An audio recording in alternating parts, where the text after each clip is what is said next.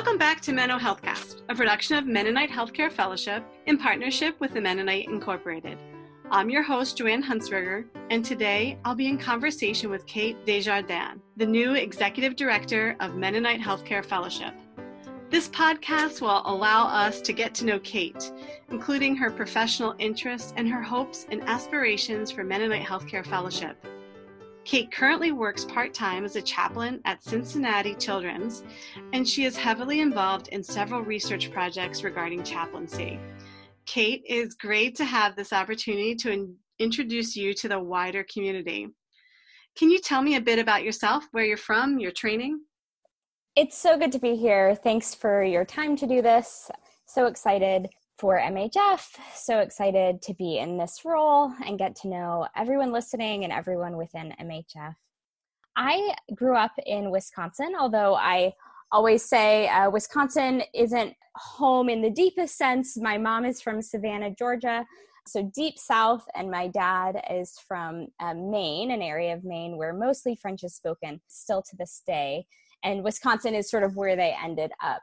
I grew up actually away from the Mennonite church. My parents attended a small Southern Baptist church in Wisconsin when I was a child, and I really loved it. I loved the church. I loved potlucks more than anything. Miss Cloris's rolls, I will always remember those. So for me, church was just this really joyful experience.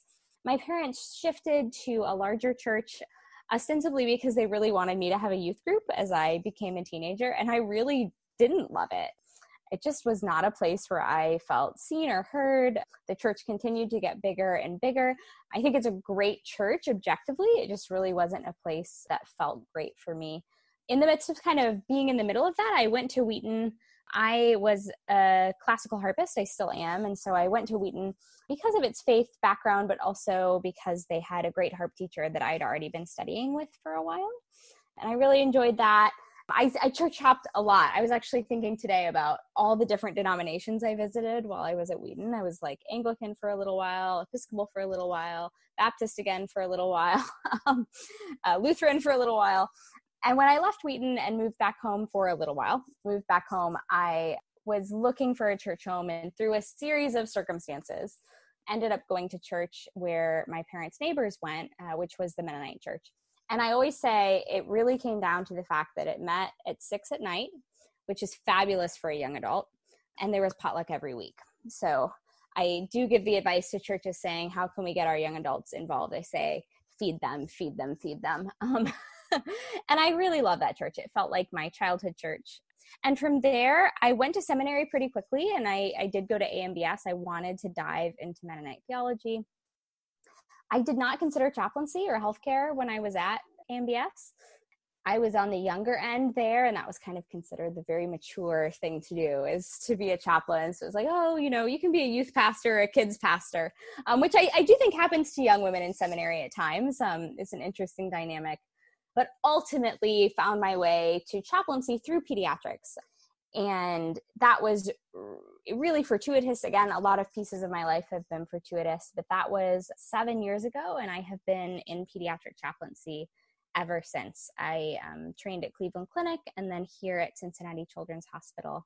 And from there, ultimately went on to get a master's in public health to look at how religion impacts health outcomes, whether that's in the hospital, in a public health setting, in international settings, and to be able to have the skills to engage in research, which is something chaplains have been a little bit suspicious of. We don't like the idea of quantifying God, but that's not what research in spiritual care is. It's really looking at how chaplains, how even nurses that provide spiritual care, what they're doing and how that impacts patients so that we can do what we do better and with greater impact. It makes a lot of sense for that to be studied from the perspective of the chaplain as opposed to the physician studying how religion impacts health. You certainly have that expertise to do that. Can you tell me a little bit more about the chaplaincy work you've been doing at Cincinnati Children's Hospital? Yeah, so alongside my research, I have been working on and around a unit that is one of our smaller units, actually. I have fewer patients than a number of my colleagues, but all of my patients use a breathing tube, usually through a tracheostomy, sometimes through BiPAP, which is a mask with positive pressure, but mostly through a tracheostomy. chronically, meaning it's not an emergency intervention in the ICU. It's something that they are reliant on for survival. And if we foresee that they will be able to sort of get off of that ventilator, get off of that breathing tube, it's a ways in the future. And sometimes this is little preemies that they've done quite well. So the outcome is good, but their lungs are just still too small. And so they need 3 or 4 years of positive ventilation. And sometimes, quite frequently, it is children who have quite a lot of neurological problems or severe muscle problems. So we do see our kids with spinal muscular atrophy, SMA, as well as our older, we have youth with muscular dystrophies as well. I love that work. It's a very different type of chaplaincy than, say, hospice chaplaincy. Though some of my patients are working with palliative care, it's really long-term. I've known a few of my patients for 5 years now.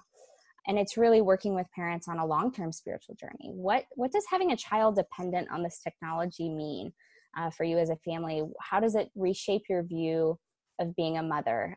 Even that idea of dependence, we talk about theologically a lot.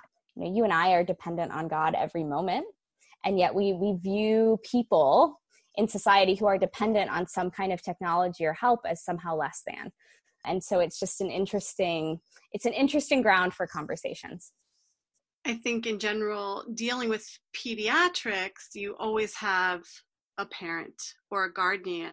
So what have been some like big challenges for the parents to process while they're thinking about putting their child on long-term ventilation? I'd say for about half of the parents I work with, they reflect that it doesn't feel like a choice for various reasons, whether it's religious or theological or emotional. If they're given the choice between putting their child on this technology, even though it means they have to have a nurse in their home 24/7, their child may never get off the technology, or allowing their child to have the end of life, they feel like that's not a choice. Of course, they're going to choose this technology. And for other parents, they really do feel like that's a very real choice. And they really consider what quality of life they can give their child. Sometimes this does come down to, whether the technology will have a benefit and the child might be able to get off of it at some point. Different understandings of death, different understandings of the theology of life, and, what people believe about children and about parenting. It has a lot to do with identity as a parent, too. What does it mean as a parent to have to make these choices to parent a child who is going to have very different life milestones than a typically developing child who wouldn't be on this technology? I think a lot about those things.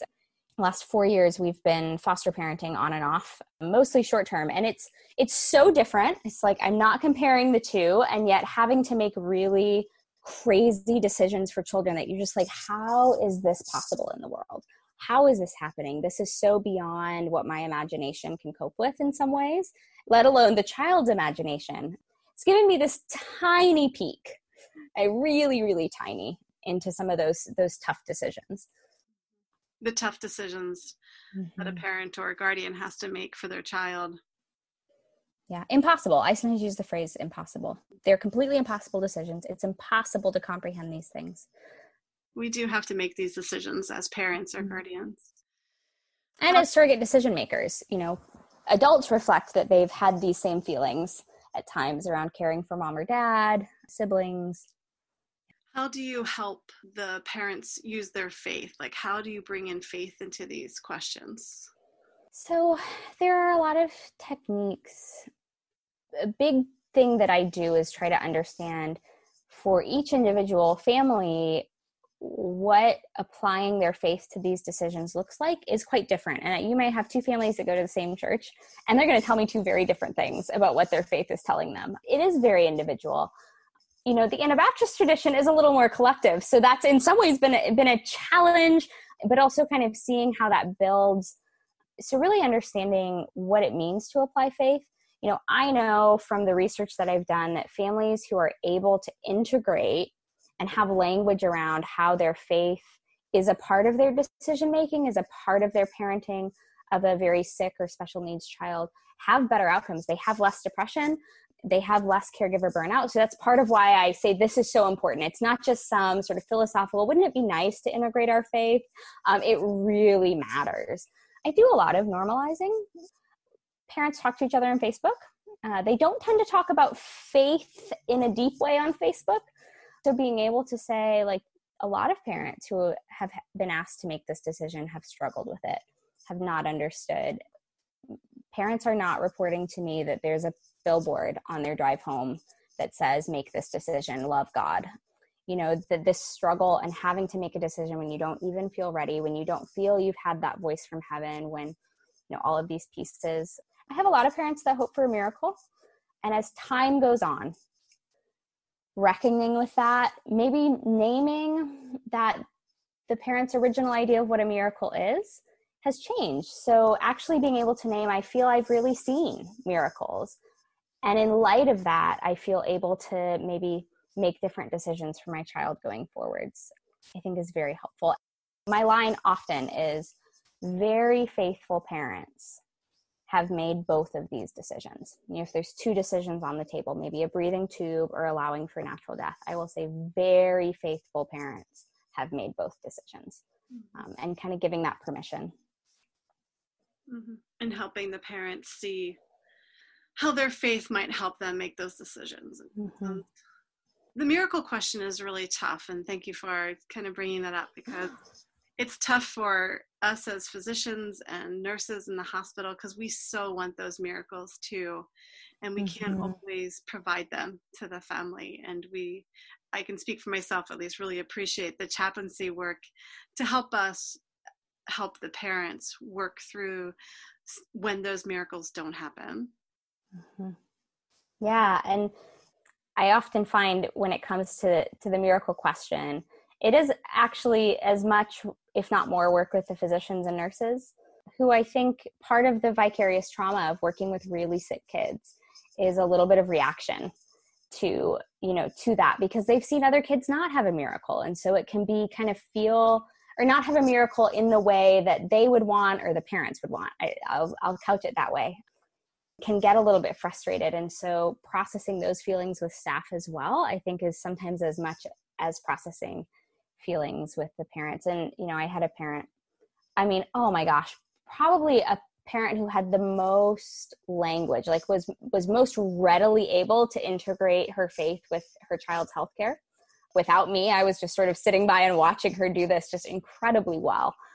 You know, she said to me after years of waiting, she said, you know, my friends just keep saying to me, why don't you have faith as big as a mustard seed? And I thought I did. And so there's also that community component. And I said, like, your faith is the size of a coconut at this point.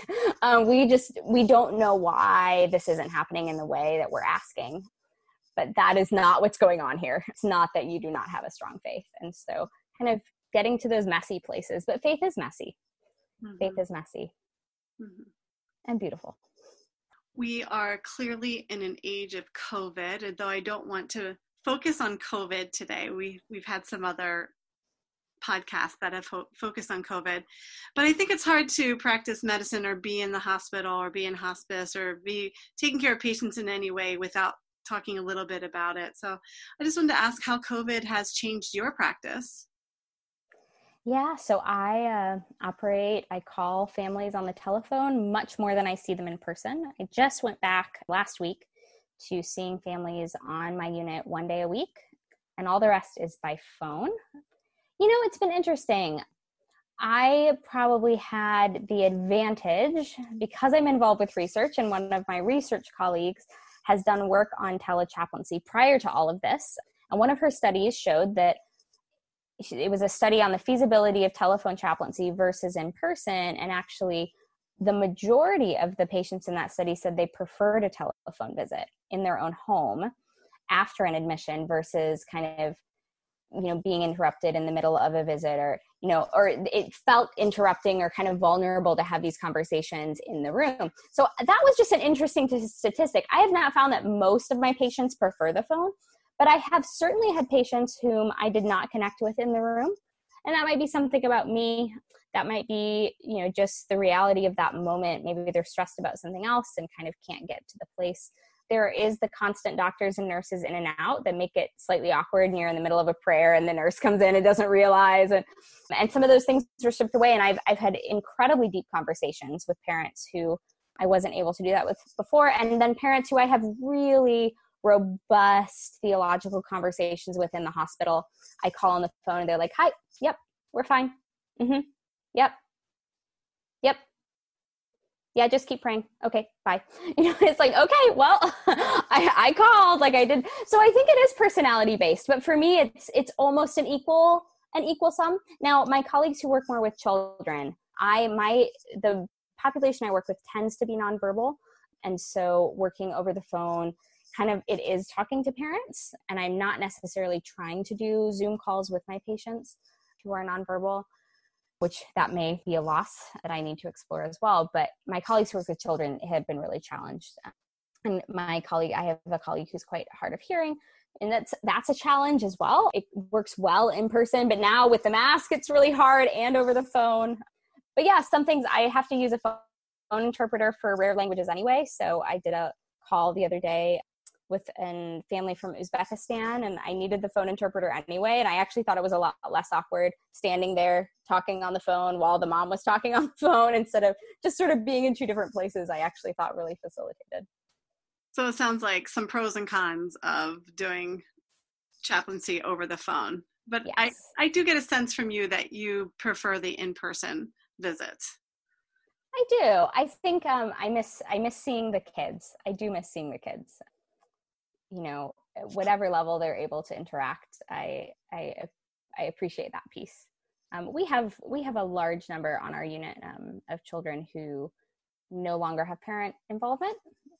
So part of what I do, and the way our county foster care system works, and I do not foster these kids, we cannot foster our patients, but part of the way the county system works is they do not identify foster parents until discharge.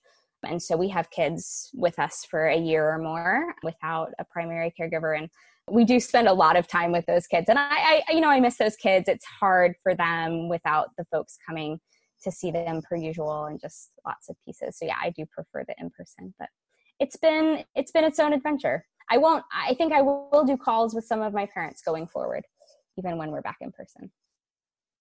Yeah, and it sounds like this has given you a chance to kind of figure out which parents would prefer the telephone call versus the in-person visit. So it sounds to me that your hospital has kind of said that chaplains are quote unquote non-essential providers, and so then they have to do their work via telemedicine or telephone. Is that correct? And yeah.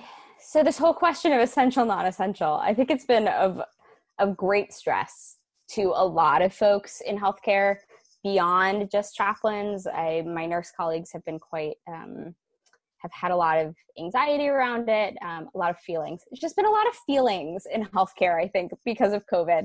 Feelings of fear of getting sick, feelings of fear for our jobs, just living into a new normal, which really is what it is.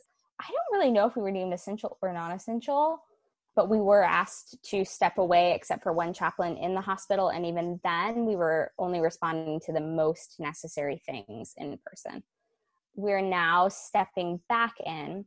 There have been chaplains at other institutions. I've been doing some research around chaplaincy and COVID who have kind of formally been deemed non-essential. Sometimes that has meant they've needed to take a pay cut or some various things that have been really challenging in chaplaincy. And, we are non-reimbursable. That is the phrase that gets thrown around a lot, except for our hospice colleagues, because there is a requirement in that licensing to have spiritual assessments, I believe, within 7 days.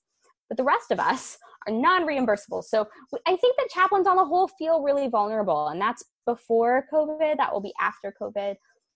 Because the work that we do is non-reimbursable, it feels easy to be cut.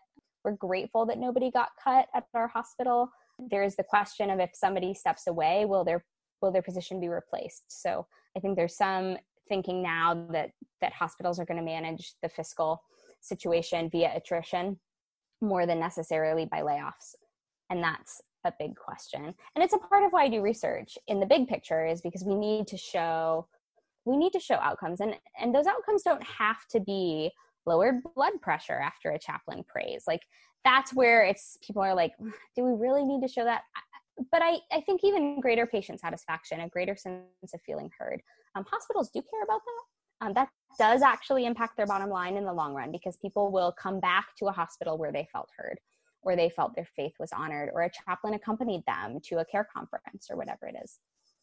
Thanks for speaking towards the vulnerability. A lot of healthcare providers feel very vulnerable. Yes. They felt very vulnerable during COVID, not knowing who was sick and seeing their colleagues get sick or themselves getting sick and seeing their patients so ill. And then also the hospital admissions were really down and across the board. Mm-hmm. And so many people have been furloughed, laid off, are facing salary cuts. So I think sometimes people who aren't in healthcare might not realize that the healthcare providers, including chaplains and physical therapists and everyone, we're all facing some of the same realities that people who are not in healthcare are facing.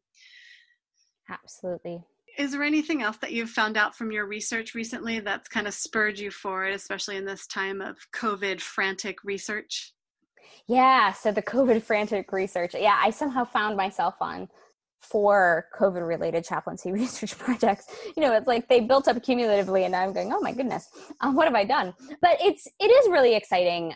It's a chance to look at how we respond to disasters. And that's really in some ways what this is, how we respond to humanitarian crises, how we respond to a pandemic. This is going to happen again. I hope and pray it is 100 years out again, and it is, we have learned a lot of lessons. The project I'm most excited about, I have no data for yet. It's coming, I think, tomorrow, actually. I'll get to take a look at it. But that's international, and that invites our chaplain colleagues from around the world. It went out to every single chaplaincy organization to share about how their practice has been impacted. And I'm really looking forward to seeing that perspective outside of the US.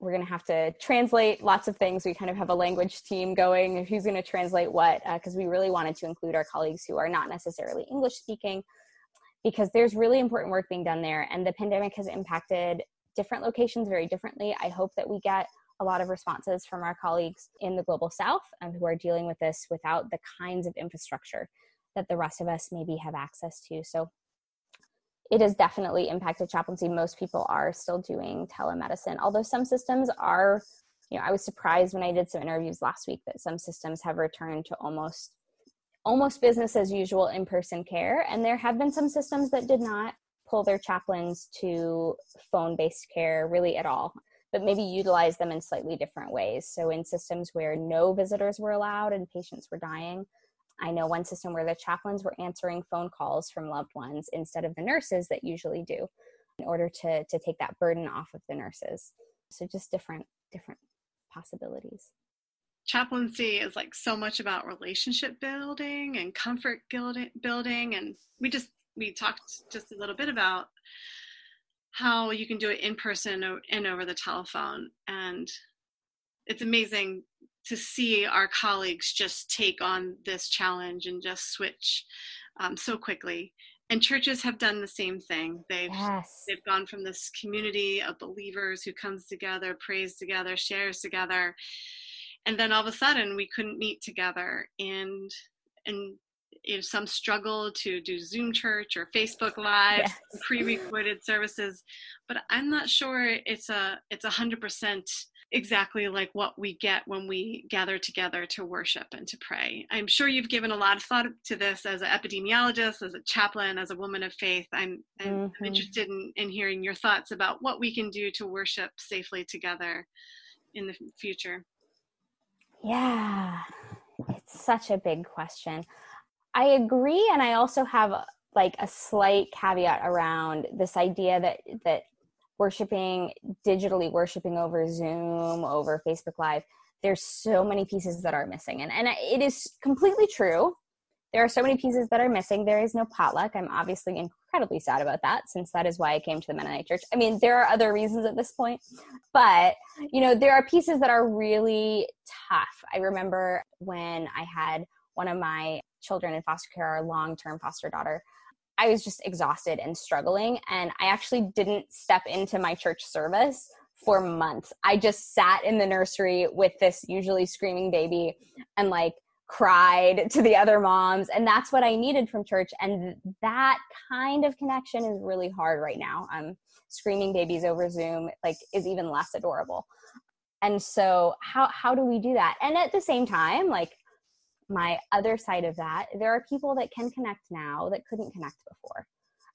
There are ways of engaging the wider community, which I think in this moment that we are witnessing in our country around the violence against Black people and Black bodies, and the realization that we're not necessarily doing all that well in terms of listening to and understanding and integrating the Mennonite church and in other Christian spaces. Zoom and digital church also allows us new opportunities. I have churches that I know doing pulpit exchanges that could never do it before and getting new perspectives. So I hold both pieces. And I also hold, I'm very cautious about going back to in-person services. I think more so than a lot of my friends. And it might be because I'm physically seeing children get this COVID test when I'm at work. It's not a pleasant process, by the way. I'm still physically very aware of that. And aware of the fact that community is as important, more important maybe for our elders in the church, and this is going to be more of a risk. And so I very much advocate kind of going back in a dual way. We're continuing that Zoom, continuing that online offering while slowly getting to the in-person offerings and continuing to be creative. I think this has been an opportunity for churches to be creative in whole new ways. I do know a church that's just sort of doing a pre-recorded service, and that's been so fun. They've engaged families who've never worship led before, who are able to do it now, and continuing to be creative to sort of have that dual format. In seminary, we had a discussion about online church, and I railed against it. So I am eating all of my words. I just said it was not Mennonite. I had very purist ideas of what it was to be Mennonite at that point, which I'm not proud of now. But and now I'm really seeing that there's some value to this. And I do really appreciate that. So I'm quite conservative. I am a masks, hand washing. I'm not so sure how I feel about the gloves. I'm not sure if the science is really bearing out that piece is as helpful, or if by wearing gloves, we might actually sort of forget how infectious our hands can be and assume we don't need to keep washing. But yes, I am a masks and eye protection. The eye protection piece is really important. And really that distance, which is so hard. I'm not actually seeing some of my friends' kids right now. I think it would be safe, but I would have a really hard time not hugging them. And I think that would be almost more of a challenge than watching Boss Baby simultaneously over Zoom, which is how we're doing it currently, and it's quite fun. This has reminded me how important the potlucks are. I kind of hadn't thought about them a whole lot, but once we get back to potlucks, I'm going to work harder at making sure our young adults have some good food to eat. What made you interested in pursuing the executive directorship at MHF? And really, how has your faith led you here? So my career at this point has been much more, it's there's that book series, A Series of Unfortunate Events. I call it a series of fortuitous events. Things finding me. So last fall, a really passionate young physician was doing a rotation at Cincinnati Children's Hospital in palliative care, who happened to be on the board of Mennonite Healthcare Fellowship, and that was you. And you sought me out, and you tapped me on the shoulder, and you said, "Hey, Kate, let me tell you more about MHF. You haven't been involved," which is the truth at that point. "This is a personal encouragement to be involved. There's some research done about how people became pastors. And the most powerful thing was someone tapping them on the shoulder and saying, 'Hey, have you considered this?'" And so I've said that multiple times, Joanne, you just taking that time to say, "Hey, this fellowship really is of value to me as a Mennonite healthcare provider. I think it would be of value to you. I think you need to really consider this," just as a member, really impacted me. And then when a series of other events, I think, when I saw, it was actually a pre-announcement of the opening. I go to church with Claire Hostetler, who's president of the board at this time, that the job would be coming open. I thought, I'm doing a lot of national organizing around chaplaincy. A lot of these are transferable skills, and I'm really passionate about the Mennonite church. As someone who came to the church, being Mennonite is deeply important to me. And being Mennonite in all that I do, when I wake up in the morning and when I go to bed, and all that I do in between and while I sleep, is really important to me. I lived in a monastery for a while. That kind of deeply integrated life is something that I long for. And I think I found some of that when I came to the Mennonite Church. And so the idea of an organization that's providing resources, that's providing fellowship towards that deep integration of faith and life, which is also what I do professionally, right? With these decisions and these conversations with the parents I work with. Like, how do we integrate these things into a whole? And that cannot happen on this side of heaven perfectly, even in a monastery. But I see MHF as a beautiful resource for that. And there's just so many programs from the international side. I do a lot of international work, and I'm very passionate about the Mennonite Church globally. I'm very passionate about chaplaincy globally, to, the SET grants involving students, to the ethics work that MHF has been involved in. And the fact that it's integrated between chaplains and the historic Physicians Association and Nurses Association. It was a bit of a no-brainer in some ways. It was just, would I get the job? And I so appreciate, the board's faith in me at this point. I am learning so much, very, very quickly, learning from the outgoing executive director, Paul Lichty, who is, I think, the most organized person I know, and who, in the course of onboarding with him, he has shed many tears just out of passion and love for this organization. And seeing that has been just so inspiring. And I'm really excited to work with the board, to work with our members, to hear from our members what has been valuable about this organization, and how can we continue to provide that and even grow our provision of what really helps you to find that wholeness and integration in your professional life. I love your story of how you came to MHF, and I am going to take it as a further inspiration to myself to continue to find other people who we can pull into MHF, because it is a fantastic organization. And the more people we have for the more diverse experiences, the more that we're going to be able to do. And that excites me. And I can hear that some of that passion is coming from you as well. What are some of your hopes and aspirations for MHF? I know you've had the job now for maybe 6 weeks, but as you kind of what's kind of boiling in your mind? What do you think you'd like to accomplish as the director? It's actually 4 weeks today. But yeah, there's so many pieces to MHF. There's so many arms and wings, and that has to do with the history. And the history is also really robust, and I'm excited we're going to be able to take a look at that history and talk about it together in the coming months and years. From our ethics side, I really hope for MHF to become that go-to, oh, of course we can ask MHF. Oh, of course MHF has resources for the Mennonite Church as a whole, for congregations wrestling with medical ethics, which is so broad, right? Like end of life issues, end of life questions, end of life planning, beginning of life questions. Obviously, I harp on, and I can say that as a harpist, I harp on medical decision-making because I think it's so important. And for me, it's not necessarily what is the outcome of that decision, but what is the process? What is a nonviolent process to these things? How do we integrate our nonviolence into our medicine?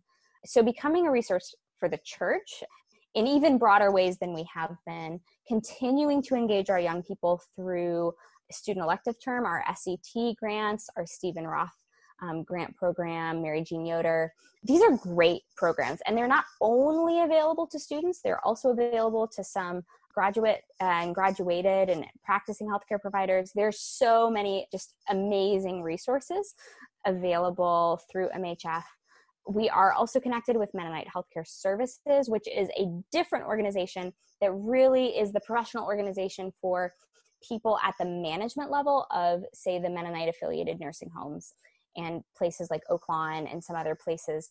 I've had some great conversations with Karen Lehman, who's their CEO. The reality is any doctor, any chaplain is also doing some administration. So how do we partner to provide some of those resources, not only to folks at the CEO level, but kind of to all the folks that are doing that? So I have a lot of ideas, and mostly want to hear from our membership and from folks considering membership. What would be of value? What would keep you in MHF? What would help you be excited about MHF? Once COVID is over, if it will ever be over, once we find a new normal, these regional gatherings, student gatherings, and our annual retreat gathering, I'm really excited for. I'm so glad that you have joined us. It's going to be exciting. I want to thank our listeners today for listening to this podcast, Menno Healthcast. As I spoke with Kate, our new executive director. It's great to have her here, and it's great to welcome her today to this new position for her. If you're interested in donating or getting involved with MHF, please go to our website at mennohealth.org and click on the link in the top right corner or email us at info@mennohealth.org. During these tough times, we need you to financially support the mission of Mennonite Healthcare Fellowship to help continue the dialogue about the intersection of faith and health. If you're interested in telling your coronavirus story, please email me at info@mennohealth.org. Kate and I have talked a little bit offline about the challenges of these days, and we really want to reach out to people who are lamenting the loss of jobs, those who are lamenting the loss of lives, those who are lamenting the loss of normalcy. And we especially want to reach out to our colleagues and our friends and our listeners who are people of color and who are suffering so much right now. And we as an organization will come out of this tough time re-energized to do our best to bring peace to the racial injustice that we see. We want to thank you again for listening. We want to thank Paul Schlitz for the music that he's provided. We want to thank Eugene Stavanis for the editing and production credits. And I want to thank you for listening. I'm your host, Joanne Huntsberger. Please join us again next time.